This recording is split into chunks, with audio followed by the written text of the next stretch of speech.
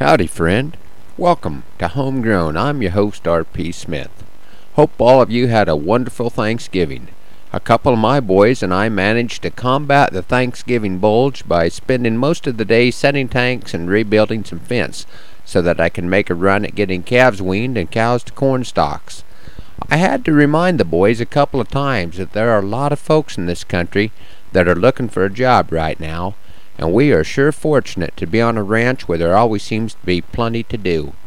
I slept better a couple of nights this week, knowing that corn harvest here on the ranch was completed.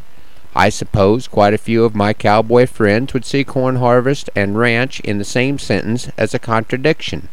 Since I do all the work on the corn crop except for planting, fertilizing, and harvesting, and we've gone to no-till, so that just leaves the irrigating, that could be why my neighbor Burl laughs when he calls me farmer. My daughter Hannah mentioned one more crop that needs to be harvested soon, which brings to mind a poem by my friend Yvonne Hollenbeck from up at Clearfield, South Dakota. Yvonne calls this one The Fresh Cut Christmas Tree.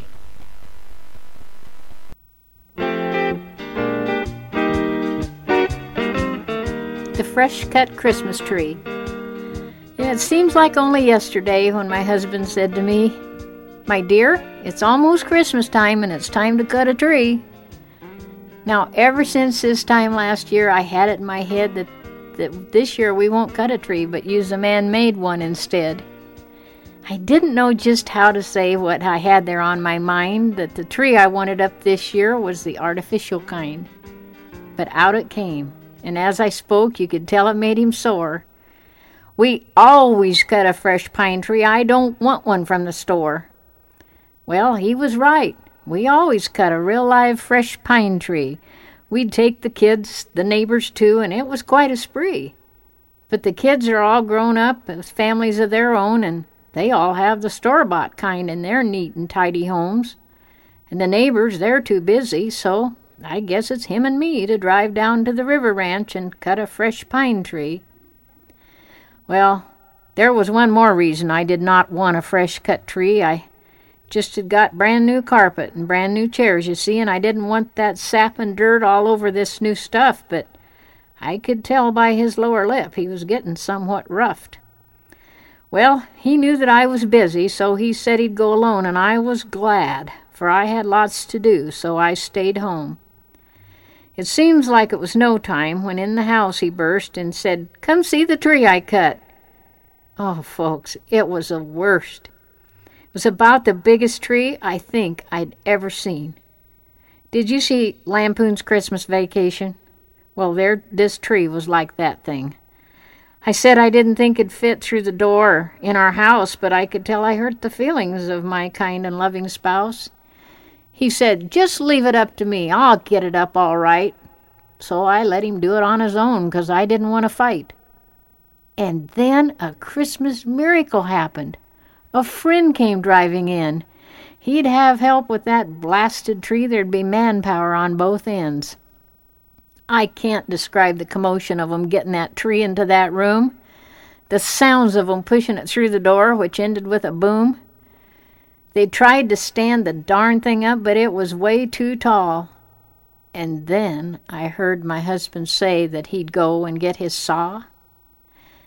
Now, most ranchers aren't good carpenters, and their tools are not the best. The saw he brought into my house was a chainsaw. Yep, you guessed. They trimmed her up there in the house, and I know the reason why. They got it in, and to get it out, they wouldn't dare to try. They got 2 feet, sawed off one end, and tried to stand her up. It was still too tall. They got the saw, just 2 more feet to cut. Then came the big dilemma. They both were scratching heads. Just what to use for the tree stand. "I've an idea," the neighbor said. An empty metal lick tub was placed on my clean floor. Next came buckets of gravel and rock, and I was standing there in horror. They finally got that darn tree up, and boy, my man was proud. "The nicest tree we've ever had," he told the neighbor out loud. 2/3 of that room was consumed by the tree. There was sap on my new easy chairs. I'm still picking pine needles from my rug, and I was wishing that I wasn't there. But they were so proud of the job that they'd done, I smiled and fought back a tear. But I can assure you that come Christmas time, there will be an artificial tree up this year. Thanks, Yvonne. I hope you've changed your mind now that you've had a little time to break in that new carpet and furniture. I hope you homegrown listeners don't change your mind about coming back next week for another edition. I'm R.P. Smith. Happy trails.